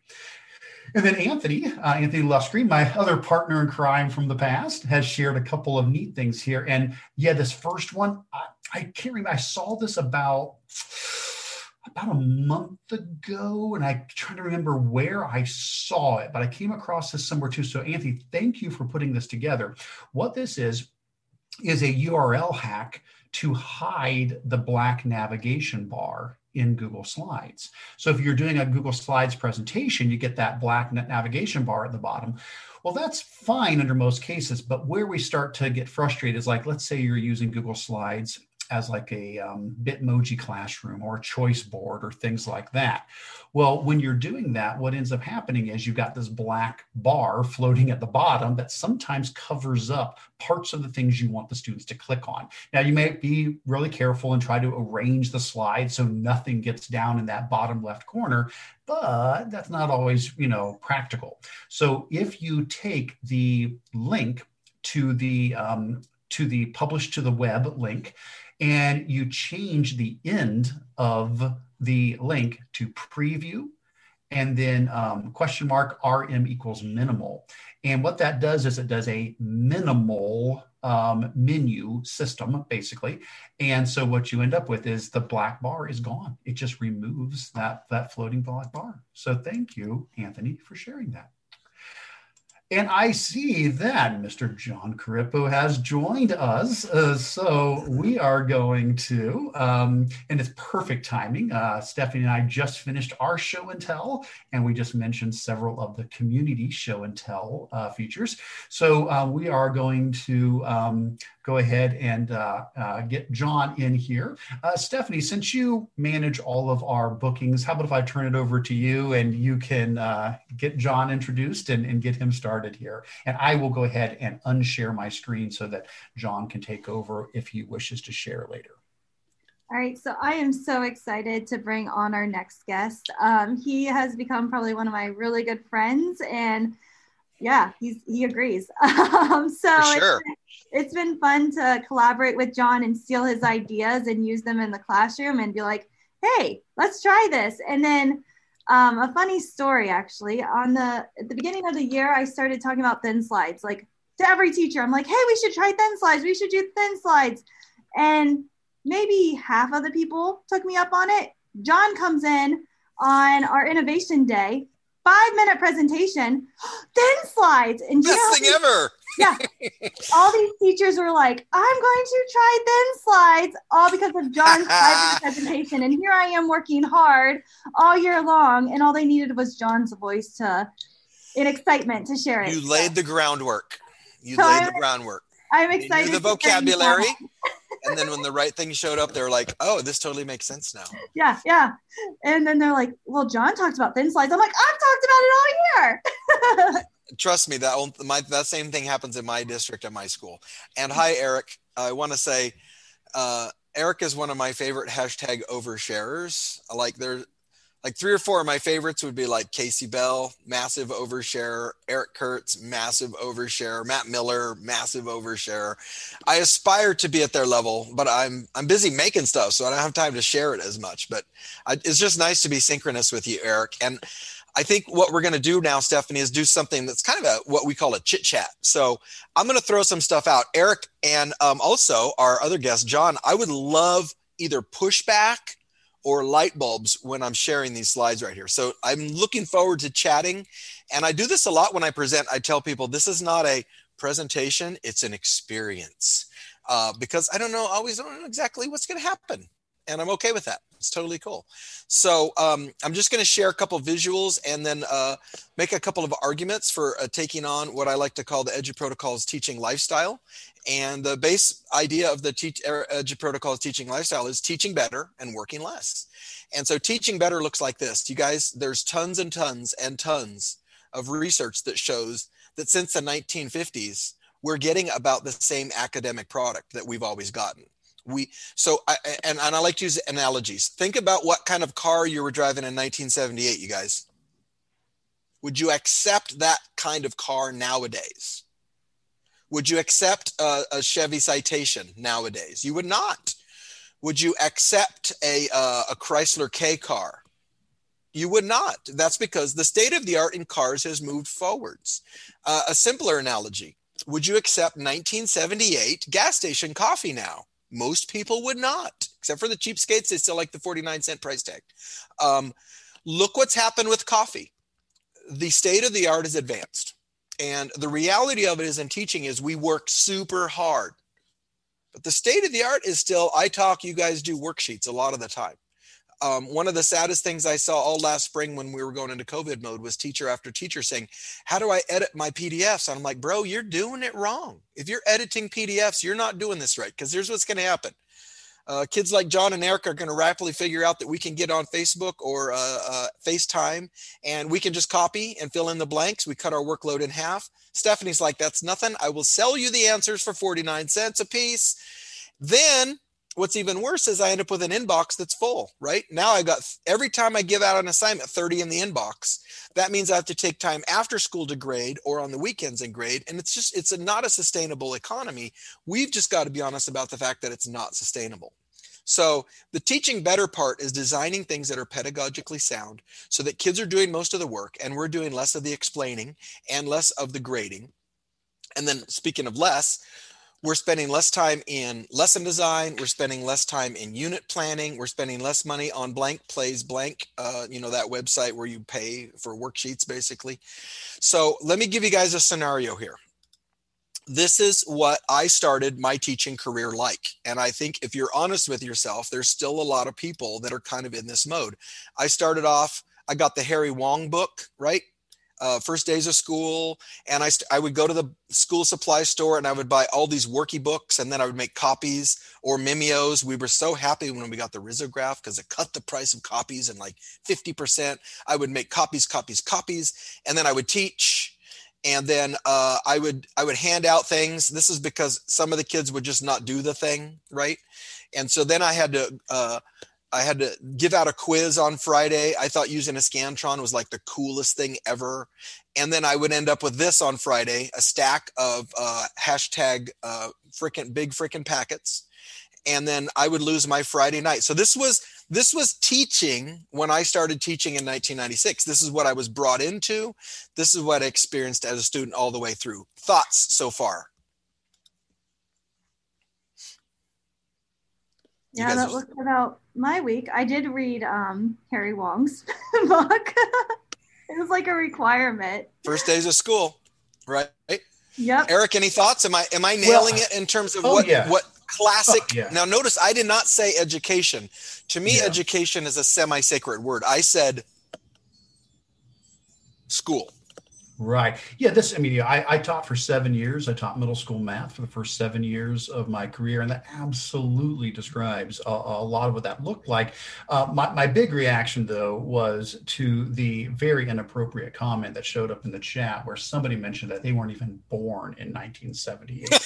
Twisting the knife a little bit deeper into those of us who are turning grayer and grayer by the day. And I did want to mention, I thought this was an age-friendly event. I thought so too. I thought this was a safe space. And I did want to mention, I owned a Chevy Citation. How did you know? Yeah. Well, a lot of people did. And like I said, it was kind of the state of the art in those days. My dad had a Chrysler K-car station wagon. It lit itself on fire. And his mechanic told him, I think it was trying to kill itself. So, that was school. Now, here's where the ed tech piece, and trust me, I'll get more into the protocols in a second, but I want to build my base. Okay, so here's the next thing. So then things like Kahoot come out. You guys remember about 3 years ago, everybody's Kahoot nutty, and I like Kahoot. I have nothing against Kahoot. But what we did, and this is key, we tried to shove Kahoot into the old mix. So now teachers who are overworked, can I get a shout out for IEPs, student study team, ASB, sports? I'm going to now, on top of all this other crap that I'm doing, I'm now making Kahoots. And I'm giving them to the kids in this model of, and I think, Eric, you're a denizen of the internet. A lot of teachers say this quote, we're reviewing for the test in Kahoot. We're preparing for the test in Kahoot. I'm like, you guys, no, bro, you're doing it all wrong. You're doing it all wrong. You don't keep adding things to the pile. So this was my epiphany. This is the proto-edu protocol, and I'll get into some of the googly stuff here in a second. What if you use Quizlet, Quiz is Gimkit? My current favorite one, if you haven't seen Blookit, Eric, check out Blookit. Oh my God, it's the best thing I've seen. It is the most student engagement and reaction I've seen in 25 years of teaching. How do you spell that? Blookit, like booklet spelled wrong. BLOOKET. I'll put it in the chat. Now, dig the magic here of my madness. Because, Eric, I'm old enough that I did this on paper. Okay? I did this on paper. Here's what I'm going to do, you guys. If we're doing Latin roots or science vocab or history vocab, on Monday, the kids roll in. We do the test on Monday. I don't lecture first. I don't got time for that. I give them about 20-ish questions. Go. Let's see how you do. You know what's remarkable is I've done this in science, math, English, social studies, almost all subjects. Most of the time, the kids get about 35 or 40% right with me doing nothing. I've done nothing, and they got 40% right. You know why? They watch a Discovery Channel. They've been in 5th grade. They've seen movies. They're not dumb. I don't have to go from 0 to 20. So I give them the quiz, and then here's the key. I immediately break it down. And one of the reasons I like quiz is there's a button that says review. And so I can go through the 20 questions real quick with the kids. And this is the really fun part, Eric. Kids start doing this. Can I take notes? Oh, by all means. You may take as many notes as you want. Can I take pictures? Okay. So here's the mix. I go quiz, cold turkey, no prep. I find out what they know. They're gamers. They are not intimidated by failing the first round, you guys. If you've seen them in Minecraft, they don't care if they lose the first round. They're going to play till they win. So I do the first round. Now I go to lecture mode. Now I'm Socratic. I start giving them the mnemonic devices. We start getting the notes going. You keep your notes for tomorrow because we're going to play again tomorrow. We immediately play a second round. Guess what happens to scores? They're up 20 to 30 points immediately. And here's the best part, Eric. My lesson plan for tomorrow's done. Same thing. Guess what we're going to do Wednesday, Eric? Same thing. We play until the class average is about 93%. With 30 kids at 93%, that means no students missed more than 3, or 3 students have missed about 1. So now when I go to grade, Eric, watch this. A, fill down. Done grading. There's no printout. There's no spreadsheet. I just go to Google Classroom. A, fill down. Boom, boom, boom, boom. We're good. So this is the idea of protocols, which is kids are doing most of the work. I'm not making PowerPoints. I'm not making lectures. I'm not making photocopies. I'm not getting packets. I'm repping the kids till they win. And then this is for any of you that are in distance learning right here. Here is the National Board for Professional Teaching Standards. Elementary should be doing about 1 or 2 hours a day of instruction. Middle school, 2 to 3 hours a day, and high school, 3 to 4 hours a day. You guys, this predates COVID. This is the National Board on Professional Teaching Standards. So we've got to get that time down and be efficient. So you can't just give a kid a packet and say, work on the packet for 6 hours. I'll see you tomorrow. So the thing I just described to you is a baby protocol called the Fast and the Curious. Okay. And here's we make little recipe cards for these. 1 quick rep, immediate feedback, 1 more rep, watch the class average, repeat daily. So fun, so easy. My prep goes down. You guys, I have a SPED student that on the quarter final on the Latin roots, which was about a 34 question quiz, he got 122 right and 5 wrong. How's that? Pretty good? And that's SPED. All right. And this was a kid who had not done a lot of the work for the first couple of weeks, but through the repetitions, I got him caught up. Okay, so now here's a couple of other EDGE protocols. Stephanie referenced thin slides. And I don't know if you've even heard of this before, Eric. You might have seen it somewhere, but dig this. If you're tired of waiting 2 weeks for kids to turn in a crappy PowerPoint, how about this? Just give them 3 minutes to do 1 slide. It'll be a fairly crappy slide, but we can do it again tomorrow, and we can do it again the next day, and we can do it again the next day. So what we do is, it's kind of like an old KWL chart. So in a KWL chart, it's what do you want to know, what do you want to learn, and what did you learn? So you go like this, 1 word, peristalsis, go. Every kid can use Google now on their Chromebook to find a picture of peristalsis or reverse peristalsis, which they rapidly figure out is vomiting. That's funny, dude. I don't need to do a lecture on this. Okay. So I go, okay, best reverse peristalsis GIF. You got 3 minutes, go. Complementary angle, molarity. I've got teachers, Eric, using this concept at the AP level. And the basic concept is this: 1 picture, 1 word, 3 minutes, go. At the end, every student shares for 4 seconds. They make a claim or an observation. Why did you pick this one? What did you notice? You can do a note and notice, note and wonder kind of activity. It's incredible. The kids are creating. The prep time is almost nothing. Everybody participates. If you're doing this in distance learning, Google Slides are great. And then if you look at my slide right now, if you go to Grid View, I know you've probably done 50 lessons on Grid View, Eric, but I'm surprised how many teachers don't know this. If you click on Grid View, you can see all the kids' slides at once, you guys. just by clicking on grid view. It's super powerful. And then you go back to single view.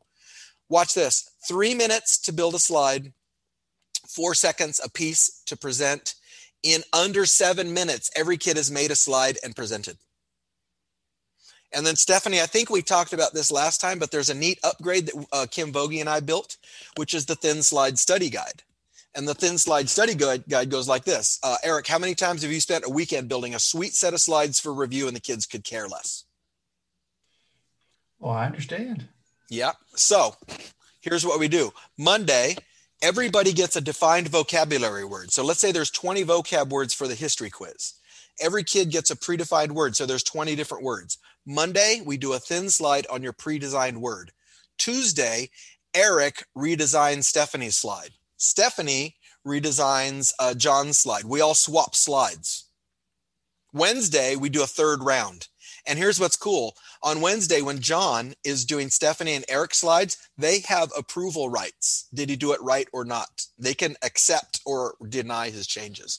So really easy iteration. And here's the wrinkle. What's my prep time, Eric? I need a slide deck with the 20 words. Go. And if you do Nearpod or Pear Deck, you can design all of your slides in Nearpod or Pear Deck. And all you've got to do is add a button that says draw it. And you don't need Cami. You just hit draw it. And you watch them work in real time and your inbox does not fill up. So this is this teach better, work less mindset.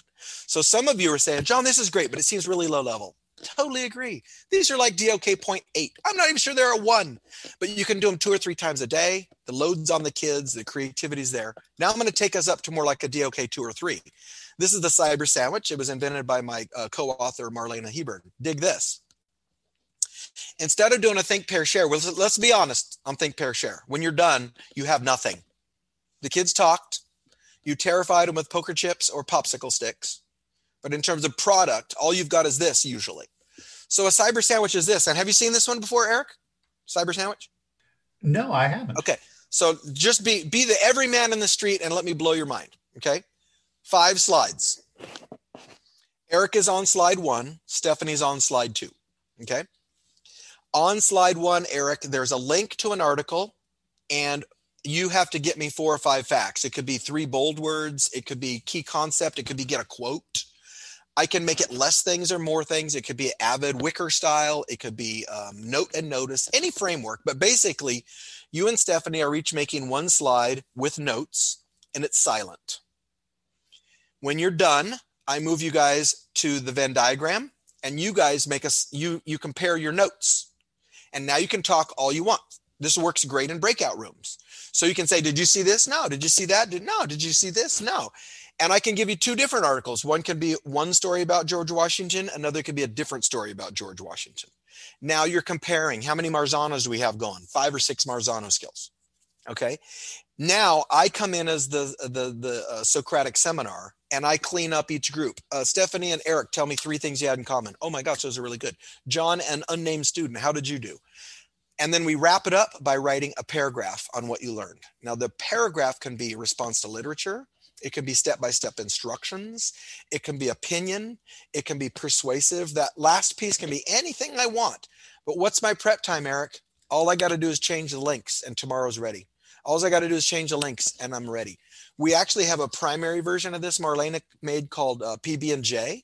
So in a PB&J, the teacher does all the modeling or reading or plays a video and the kids talk. And the teacher writes down their thoughts in a Venn diagram for all the K1s or K2s together. And at the end, each kid makes an assertion or a claim based on what they learned. Totally facilitated for smaller groups. I've seen this modeled with adults. I've done this with superintendents. I've seen it in AP classes. And I've seen it in 4th, 5th, and 6th. It's a super powerful workflow.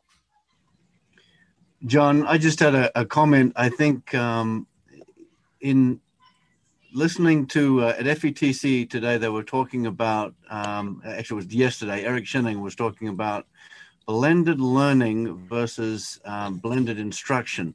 And I think the hallmark was that if we look at all of these things you've been talking about now, and we asked ourselves the question, what is it the students are doing? What are they actually doing? Yep. Now, in most in your traditional model that you brought up first, what they're doing is sitting and listening and writing notes. But in this, they're creating something, they're making something. And I think that's the key thing that we need to be always aiming it at what it is that the students are going to be doing, what skills they're developing, not so much what they know, but what they can do. Yes, I would agree. I like to use the word grappling, right? Because we get a lot of divergent answers. I get a lot of teachable moments out of this model. Like, hey, Cripple, why'd that happen? And the things as an adult that I don't process that way because I'm not seeing it for the first time ever. And I go, oh, I'm glad you asked. Did you know about this? And then instructionally, that can set up my cyber sandwich for tomorrow. So there's tons of teachable moments. And I love that blended instruction thing. I think you're right. Blended learning tended to be, here's a Chromebook and Khan Academy, blended learning. But what we really want is blended instruction, right? And no offense to Khan Academy, I'm using Khan Academy, but that is not the limits of our pedagogy. Now, this one is on the opposite end of the spectrum. And how'd you like Cyber Sandwich so far, Eric? Good. Yeah, I love it. That's fantastic. Simple, easy, replicable. Now, here's Sketch and Tell. Sketch and Tell is on the opposite end of the spectrum from Thin Slides. In Sketch and Tell, what happens, and I'll put this example up from Stacy Young. In Sketch and Tell, what happens is the kids read or watch a video, and then they model what they learned and write a paragraph. But Google Images are verboten. You may not use, you have to draw or model your learning. Okay. So, and I always love pointing this out. I have no idea what's going on with this guy right here. This was a lesson about Shinto shrines and ancient Japanese religion. I want to know more about what's going on with the dude with the hair. But how quickly can I scan this and realize that the kids are on the right track, you guys? Right. So this is this quick feedback. I see it and we're good to go. This is by a really cool teacher. If you don't follow, Stacy Young, Y-U-N-G. This is actually in Pear Deck. And so her prep time for this is literally go like this. I need a link to what they're going to read about. I need a link to a quick video, and I need a blank slide that says draw what you learned today. Let's see what else. We got Iron Chef is another fun Edu protocol that is a lot like a good old Jigsaw. It's similar to what I described in Cyber Sandwich, except each kid gets one slide in a group of 5. They get 10 minutes to build their slide, and then each group presents in 2 minutes. You guys in under 30 minutes. Each kid has made a slide and all groups have presented. And to your point, John, who's doing the work? Not me, bro. I'm walking around drinking coffee. They're grappling with the issue. They're having to build visual knowledge and textual knowledge. So that's a really, really fun option. This one, I'm going to go a little crazy. I've got, and Stephanie, no cheating. I've got a seasoned educators in here. I'm going to highlight this graphic right here. This is from Dr. Scott Petrie's class down in LA. See the box I'm drawing? This is an AP magnet school. Eric, how many class periods do you think it took the kids to make that graphic? Just throw out a number. Well, I'm going to be optimistic and say 1. Okay. John, what do you think? How many class periods?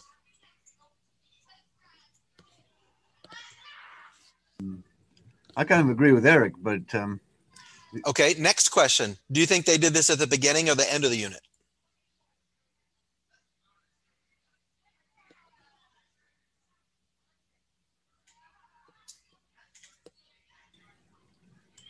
Well, I mean, it would look like they would do it at the end. That would be the natural thought. This is the first half hour of the unit. Half an hour. See this one on the French Revolution? Half an hour. And Scott noted this here. Jigsaw teaching is number 7 on Hattie's list of 256 most effective. This is called number mania. Eric, I know how your brain works from a distance. I watch your stuff. I love your stuff. Watch what Marlena came up with. Why do we give kids a list of 30 things to do and every kid is getting the same 30 things? Marlena does this. 1 Google form with 3 questions. Your name, your fact, your number. Every kid submits 1 question on the Google form, your number and your fact. So if we were doing Pearl Harbor, December 7th, 1941, the Japanese attacked. 378 is the number. How many Japanese planes? 6. How many aircraft carriers did the Japanese use? 6. So that Google form is dumping, of course, to a Google spreadsheet. The kids in here, they went to Wikipedia. They found facts about Stalingrad. In about 5 minutes, they generated 30 facts as a class, collaborative work. And then they went back into that spreadsheet and they grabbed facts out And then what Scott and I do that's really cool, you guys, this is a really neat trick. And I wish I could remember where I saw it first, but my favorite one was from a person named Megan Johan. Watch what happens when I zoom out. I can put a bunch of graphics out in this outer area. So the reason they were able to do it so fast, and you can really see this on the French Revolution one, these are all from the Noun Project. The teacher had pre-staged the graphics. So the kids just dragged them in. And there's a couple cool ways to do this. Shout out to Marlena. She also showed me one. The only thing I don't like about the Noun Project is that for the Noun Project, you've got to have, the kids have to log in, which for the younger grades can be tricky.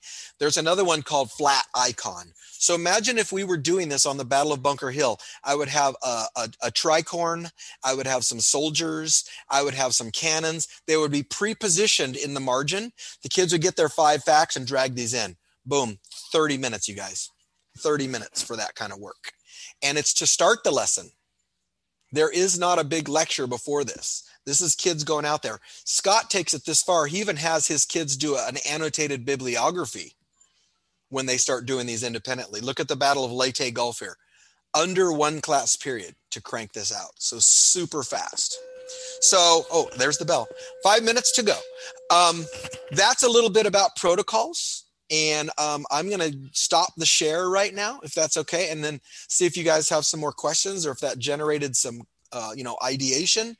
And then I love pushback because I'm sure that there are people going, this is great except for, this is great except I wonder about. While you guys are processing that question, remember EduProtocols are free. You can go to eduprotocols.com and get all these templates in a Google format or in a Microsoft format. And we love sharing them. The hashtag is EduProtocols, EDU protocols. And we're more than happy to share those with people for free all the time. So how about some Q&A now?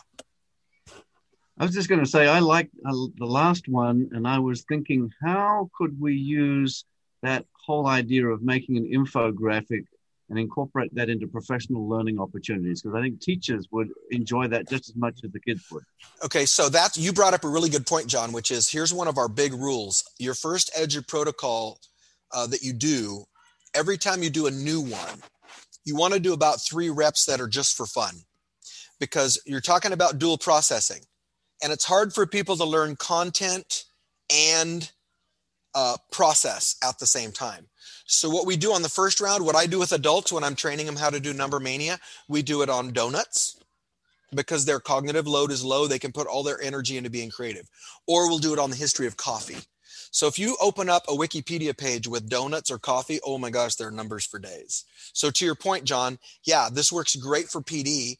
And like I said, the way we make that easier for teachers is do it on something silly. Do it on Lady Gaga. Do it on the Care Bears. Do it on anything like that. As long as you can find a web page with 20 or 30 facts, you're good to go. And I've done this myself.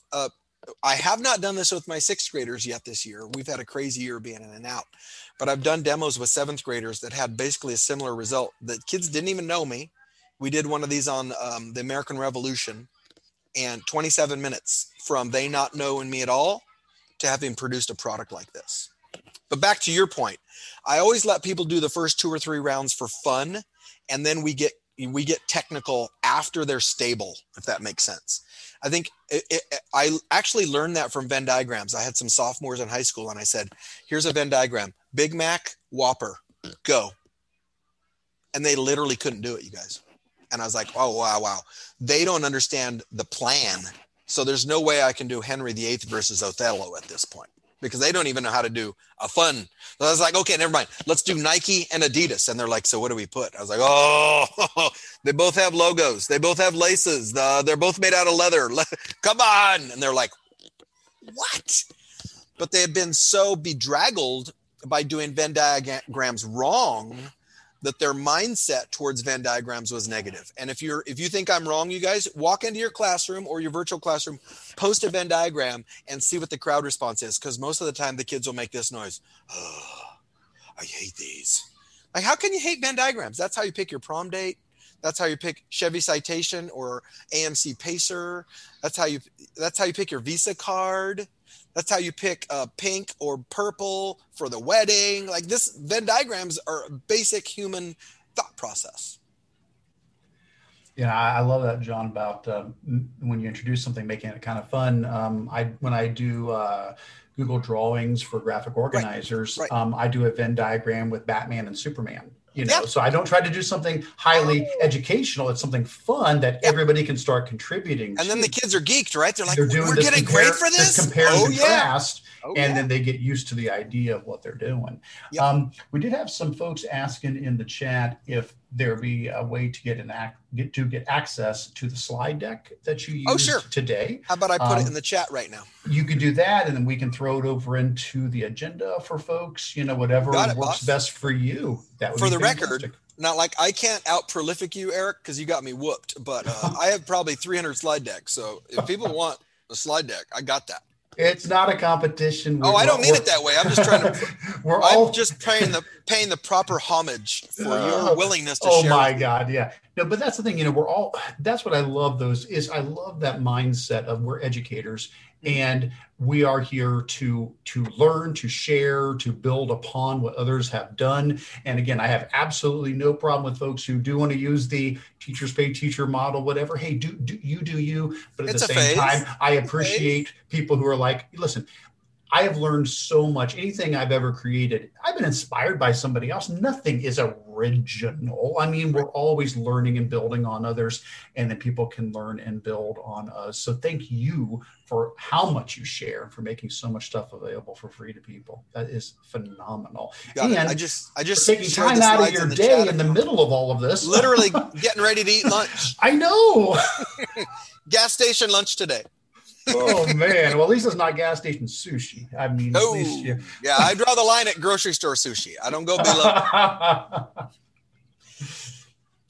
Okay, well, thanks for inviting me on, John, you guys. Oh my God, thank you so much. And we put a bunch of links in the agenda to your stuff as well, so people can get plugged into that. And we appreciate it so very much. And also, John does an Edu Protocol random pop-ups where other educators lead session on these protocols. Oh yeah. There's one in February, but I'm pretty sure it's already full. It's pretty sold out. That's Edu Protocols Worldwide. We're doing one in February. We'll be doing another one in probably May-ish.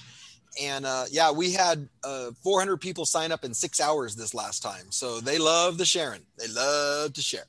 And so look for those, and he records all those videos. All the educators records their videos. And so then you can look on the Edu Protocol YouTube channel to rewatch and explore more, because it was a lot of information all at once during this session. So then you can get on and really dig into one protocol, master it, and then do the reps a couple times, learn a new one, and then keep going. Yep. And he just put the link for the video, so I will add it to the show note or the note. There's a YouTube channel, but if you just go to eduprotocols.com/worldwide, it'll give you the background of what Stephanie was sharing. Thanks very much, you guys. I got to bounce. Hey, thanks nice so to hang much. out with you, John, in particular. I like where you're coming from, brother. You got the right idea. And I want to come visit your swanky flat. Might be able to see some of my friends here. Okay. See you guys later. Thank you very much. Thank you, John. All right. Well, fantastic. Well, hey guys, we'll head back to the tail end of our meeting here. Let me share my screen again here. And here we go. All right. So that was so great. I'm so glad that John was able to join us today. We do have just a few minutes left before we hit our 2-hour mark. We always try to keep this within 2 hours. And so the last thing we're going to do is take a quick look at Q&A. We usually aren't able to get through everything in there, but if we can cover a few things, we will. While we're taking a look at that, Stephanie, John, if you guys have anything else to add or share, please feel free to do so. If anything else came up in the chat that we need to address, that would be great. So looking down through the Q&A, a couple of things that might be worth mentioning here. There was a question about, have we heard any more about Google Expeditions? We know that it is, being discontinued this summer. Could the content live somewhere else? And unfortunately, no, we're not aware of anything where, other than the content being moved over to Google Arts and Culture, but to be able to run and, host the expeditions, unfortunately, no. The big, thing is that, sometimes Google's been able to hand off a project to other people, kind of like with Science Journal. They gave that to Arduino to pick up and run with it. But I think Google Expeditions is just a little too complicated, a little too much involved in it for that to happen. So I'm sorry, we don't have any good answers on that. No good news. Other things in the Q&A, there was a question about, is there a Google template for a booklet? And Chris Baker was happy to share one of those. Somebody else suggested Canva might be a good place to go. Although it's not a booklet, I do have a Google template for a greeting card, which you could kind of, look at that idea and modify it. And that shows up in that blog post I put about the Googly Valentine's Day activities. And that's what made me think about that again, is there's a template in there for a greeting card that you're going to fold, as you make that. Let's see, there was a question about sorting YouTube playlists alphabetically. Sounded like no was the answer on that. Let's see, what else do we have here that might be worth touching on? Oh, somebody was asking about creating labels or envelopes. And as people move from Office into G Suite, totally get that. That's something that, is really easy to do, and Word built right into creating labels. Do see some great suggestions here from people about using the Avery website where they can import Google Sheets right into there. And then Autocrat was mentioned for things that are maybe not just labels, and I did go ahead and throw in my tutorial about Autocrat. If you have not used that, that is a great mail merge tool. There was a question here about adding voice recordings to a Google form, and a lot of different suggestions on that. So the short answer is, there's nothing built into Google Forms that would add a voice recording. Certainly you can add a link, but I understand they were saying they don't want them to click a link and then go out somewhere else.